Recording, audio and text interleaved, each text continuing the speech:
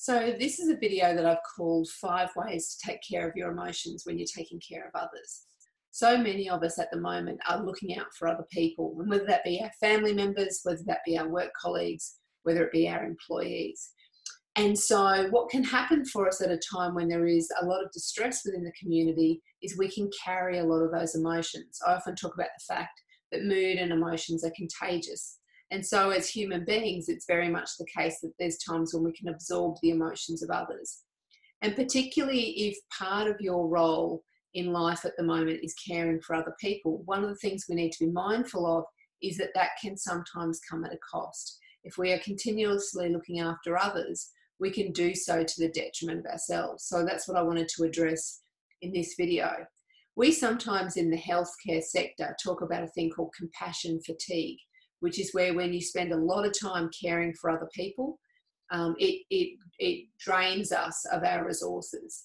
And what we're seeing most definitely within the healthcare sector at this point in time is a lot of compassion fatigue, because it's exhausting looking after others, both physically in terms of the hours that are being done, but also emotionally in terms of the impact of that. And what we're actually seeing across the community now is there are more people who are being impacted by compassion fatigue. People who typically look after other people within their role at work, but don't typically have the stressful load that we're seeing in our community at the moment. A little cameo there by my son. So what I wanted to share with you is 5 key tips for what you can do to manage your own load in terms of your emotions and the things that you're feeling. So the first thing that I would say to you is to pay attention. Pay attention to your body and pay attention to how you're feeling within yourself. Know what your signs are when you start to feel overloaded or overwhelmed by some of the emotions. I'm feeling the emotion of humour at the moment. I think I just saw him creep past again. Keep an eye out for him. I'm sure he'll come past when he wants something to eat. So looking out for some of the signs. So it might be that you're fatigued, which goes without saying, but maybe it's affecting your sleep at night and you're not sleeping particularly well. Or maybe you're really struggling to get out of bed in the morning. Maybe you're feeling exhausted. Maybe you're feeling irritable or angry. Maybe you're feeling sad. Maybe there's more conflict in some of your relationships. Maybe it's affecting your hunger. Maybe you're eating more, or maybe you're skipping meals. And maybe you're making choices that you typically wouldn't. So maybe you are drinking more, or you've stopped exercising, those sorts of things. So keep an eye on some of those things. And what I would say to you is that if you've noticed that there's been a change emotionally in how you're feeling and you feel some of those factors, then pay attention to them, because that's your body telling you something. It's actually data. It's feedback. And when you start to notice those, and the earlier that you can notice them, the better, because then you can do something about them.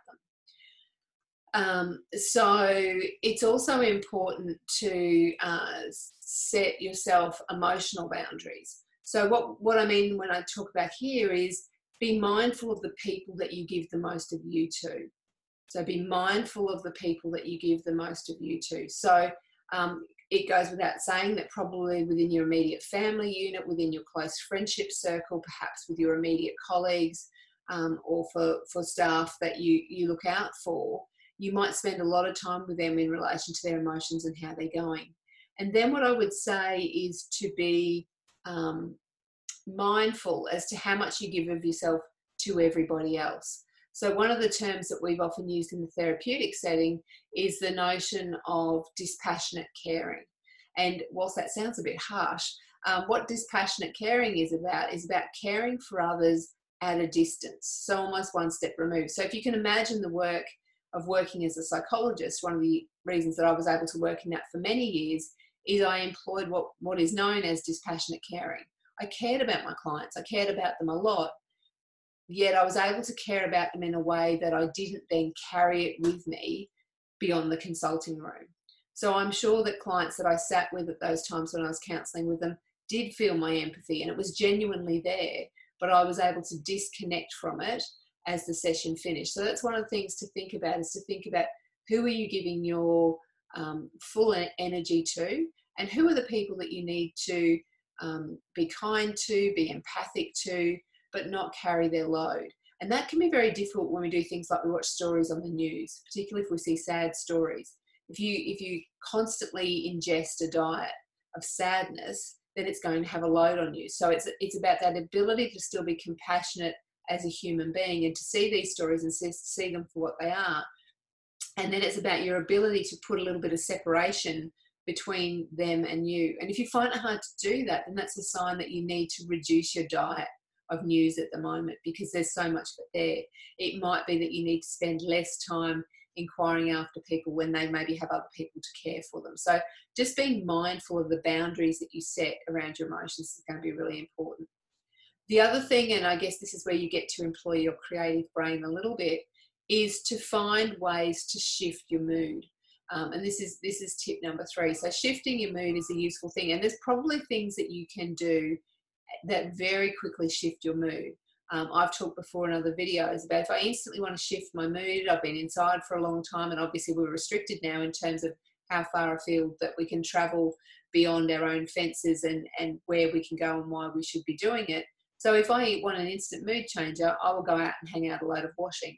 Now, it's not the most exciting of tasks, but there's a start, there's a finish, and for me, most importantly, is there's fresh air. So fresh air for me is one of those things that hopefully if you can go outside, then it's one of those things that can help to shift your mood. Another thing for me is music. So if I want to shift my mood, then I might change the music that I'm listening to, get up, stretch, move around a little bit, listen to the music, and you get those instant changes. So being able to have things that you can do outside, things that you can do to change, you will know what it is for you, and there might be other things there that are helpful for you. It might even be sometimes, I mean, this was a strategy I used to use long before these times that we're in, but if I was going in between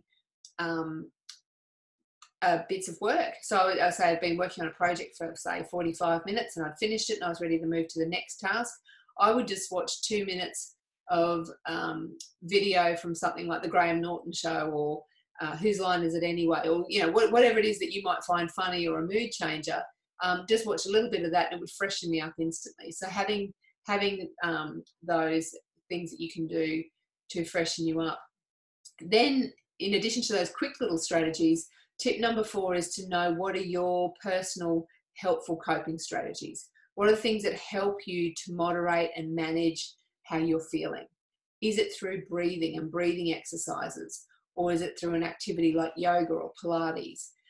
Is it through practicing gratitude? And I'm such a big fan of gratitude because it basically is impossible to be grateful and complaining and unhappy at the same time. So if you can bring yourself to a point where you're focusing on what you do have, even in the challenging times that we do have a lot.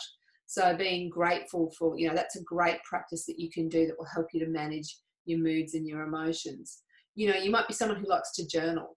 And there's no doubt that in these times we are in a significant part of history. So maybe there's something that you'd like to document about your part in this journey that might help you. And particularly if you think about the things that you're grateful for and you write them down or you journal how you're doing, if we're in this for a while and the suggestions are that we're going to be, it may even be helpful to be able to look back on some of your thoughts. Maybe if you've got kids in the house, maybe they'd like to keep some sort of diary. And even if it's a visual one, they like to draw or paint or whatever it is, those sorts of things can be useful. We know people matter, so connecting with other people and talking with a friend can be useful too, to think about how we're coping and how we're managing. And of course, humour that I mentioned before, bringing humour into some of the things that we do. So those are all useful, helpful coping strategies that you can use to help take care of your emotions, particularly for those of you who take a lot of time to care for others. And tip number 5 is, in addition to monitoring yourself and how you're going, think about the things that you need. So do you need debriefing? Is there someone, if it's a workplace setting, is there someone in your organisation that you can talk to about what you've been doing, how you've been going, how you think that you're managing? They may or may not have a solution for you, but there is great value in being listened to.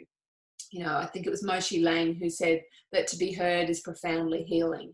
And there's no doubt that when you listen to someone and you truly listen to them and you reflect back to them what you've heard them say, that's a very powerful intervention that you can do. And you may find that outside of your personal networks, you might need to seek outside assistance. So there are many, many counselling agencies that you can contact, you know, Beyond Blue, Lifeline, Kids Helpline. There's many through our defence services as well, Open Arms, a whole range of things that you can access. And then, of course, there are practitioners who, and, you know, many counsellors and psychologists are now offering services such as telehealth. So much of this can now be serviced from home, and some are opting to do that in rooms. But what I would say to you is that managing your emotional well-being is incredibly important. I often say to people when they are always putting other people first, and perhaps that resonates for you, or you're someone that prioritises other people, is there's no way that you can care for other people effectively if you're not caring for yourself. And if you have people in your lives that you are a role model to, and I would think that that's most people, then think about what you're role modelling in terms of how you cope with this. It's important that the people around you see you caring for you and looking after you.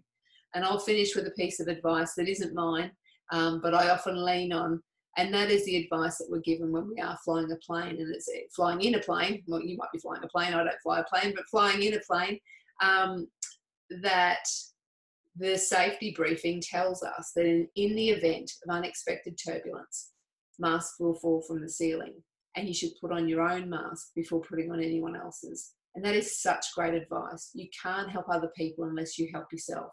Look after you, take care of your emotions. So you do that through the 5 steps that I talked about. So monitor what's happening for you physically and emotionally. Set emotional boundaries where it's appropriate with people. Find quick strategies that you can use to shift and change your mood.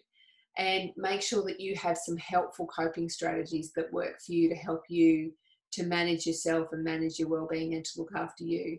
And then finally, find someone to connect with that you can talk through some of the challenges that you're facing, and whether that be through a friend, whether that be debriefing, or whether that be through formal counselling channels. But it's important to look after you if you're looking after others, and wish you well through this time.